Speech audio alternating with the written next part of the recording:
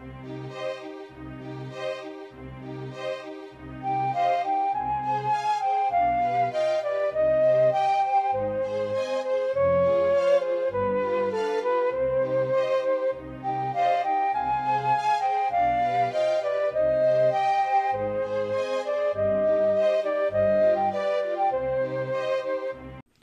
to Catholic Economics. I'm your host, Levi Russell, and today I'm going to be talking about the idea of Jesus as a socialist. So this is a silly Facebook meme that you get, we've probably seen for years now, but I had a request from a listener to cover this topic. And for me, this is going to be somewhat, maybe not what you're expecting, because I'm not a political philosopher, so I don't know much about political philosophy, and I can't tell you all the history of all these things. So what I'm going to do is talk about the policy and economic side of things. So the most important thing here is to understand what socialism is. And I've been reading a little bit lately about postmodernism and trying to understand Marxism and all this stuff and all these little disagreements you have where people are saying, well, postmodernism is not Marxism, and Jordan Peterson was wrong when he said that postmodernism is, he calls it postmodern neo-Marxism and all of this. And I don't really see the point in talking about all those different definitions and things like that. But to the extent that it's important to understand the categories, I'm trying to understand those better. But I think from my point of view, and so I think I get this idea, or this idea is very well stated, I think, in Patrick Deneen's book, Why Liberalism Failed. And I think what you have to do is, instead of focusing on all of the differences between Marxism versus laissez-faire capitalism versus the utopian socialists versus the postmodernists and all this stuff, instead of worrying about all the differences between them, which I think is a very postmodernist way of looking at things, right? It's this critical theory stuff. I think what you have to do is just look at the continuity of it. And in Patrick Deneen's book, I think what you see, and to me, what I'm starting to understand, is the incredible continuity between what we see today with critical theory and all of this stuff, and the French Revolution and all of the stuff that, Protestantism and all that stuff, all of the things that brought on the postmodern world that we see now. And what you see, if you look at all of this from a certain point of view, I think what you see is an incredible continuity, and the continuity is in the ability of liberalism to do nothing but destroy. It cannot sustain a society. People talk about, for instance, Adam Smith's Wealth of Nations, and we talk about all of his theories on markets and how markets work and how they benefit people and all of this. And one of the rebuttals to the laissez-faire capitalist types who like to talk about Marx in these terms is to say that, Adam Smith lived in a time where the social institutions around the markets that he was observing were preserving traditional society and norms within that traditional society, to the extent that he could just look at markets and see them in a good light, while also maybe not quite understanding the problems with focusing narrowly on those markets and sort of building an ideology around them. An ideology, by the way, that fits within liberalism, right? It's a subset. So, to me, there's a profound continuity here. And so postmodernism is just the logical conclusion of, or maybe not conclusion, but it's the next logical step. The more liberalism tears society down, the more it atomizes everyone, the more it shreds the family apart, And the more it convinces us that we are all just lonely individuals in a world with no family and no community, the closer and closer we get to full atomization and a full obliteration of the family and the community, in any sort of meaningful sense, right? I mean, we're always going to have these stupid facsimiles that the left, the progressive wing of the liberal,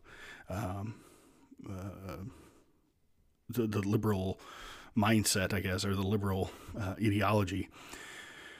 All of those things that those people will ape solidarity. They'll pretend to be concerned about mutual fellow feeling and common good, but really all they're concerned about is their commitment to liberalism and the destruction of anything that is not atomistic liberalism.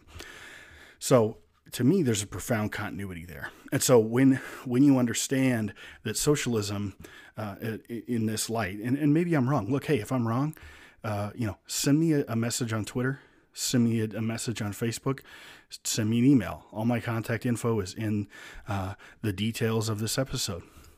So help me learn if there's something I'm missing here.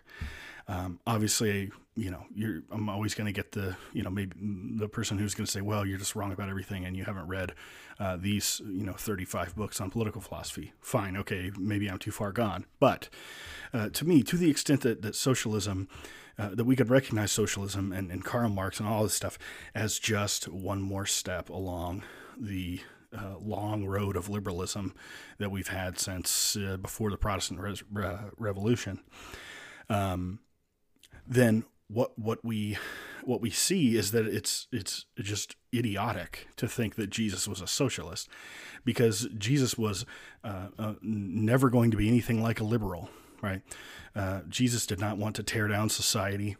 Jesus did not want to shred civil institutions.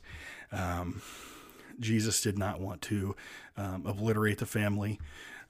Jesus had exhorted us to be part of our communities, and the church, following his teachings, has built its social teaching around the notion of the family and the extensions of the family, the community, and things like that.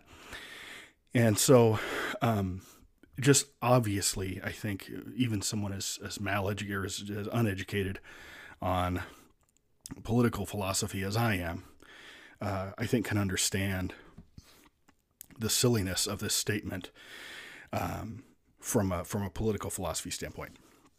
But where does this claim start to hold weight? I mean, why do people actually think this is somewhat accurate, or why do subversive leftists try to use it or think it's effective in converting people to their cause?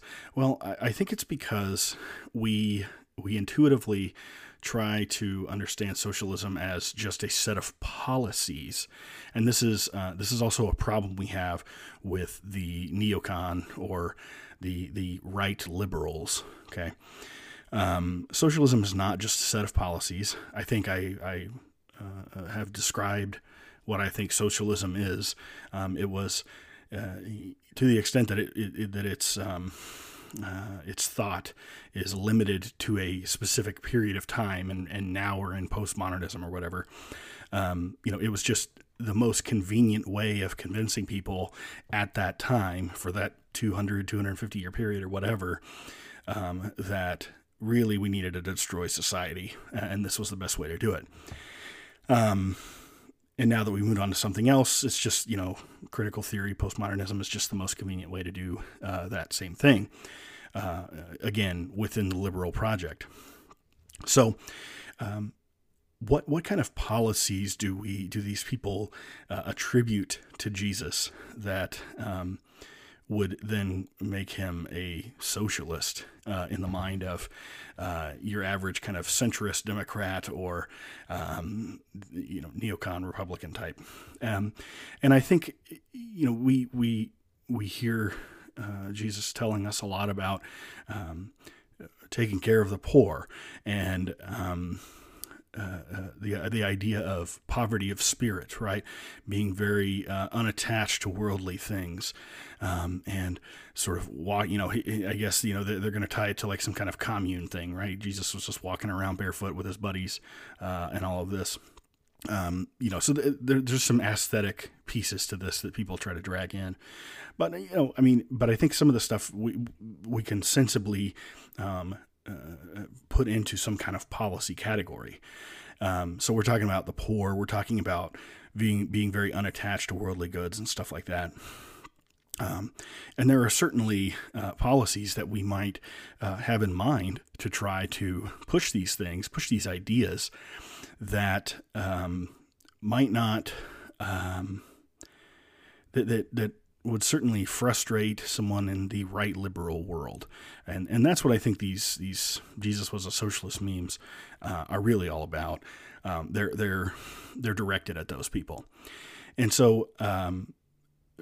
Of course, I would agree that I think the common good and solidarity being our efforts towards the common good under some kind of national government or something, or state or local government. Well, of course, those things make sense. I mean, you would maybe from a libertarian, they would say, "Oh, well, Jesus told us we had to take care of the poor, but he didn't say the government could steal it through taxation, right?" I'm not going to say that. I'm going to say, of course, taxation makes total sense in this arena, and of course, we would have policies that would make sense to take care of these things. So the idea that Jesus was a socialist is dead from the neck up.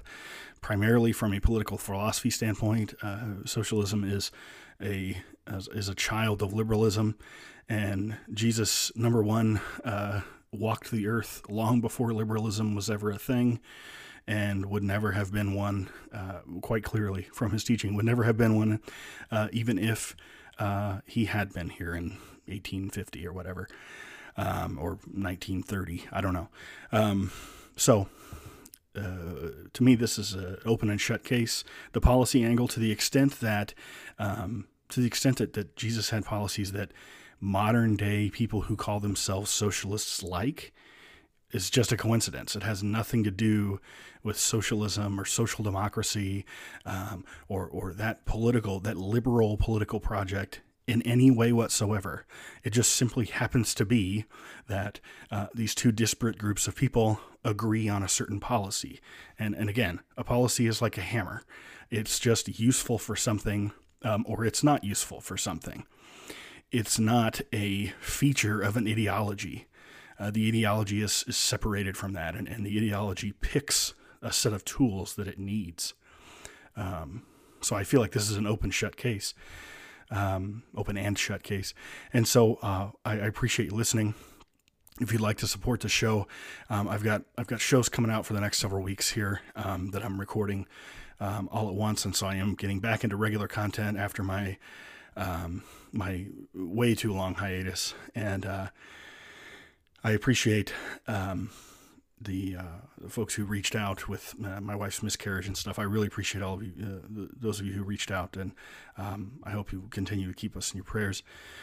If you'd like to support the show, there's links in the description, and also if you'd like to read more of my stuff, you can check me out on Twitter, Facebook. You can check out the Leonine Institute, leoinstitute.org. Thanks for listening.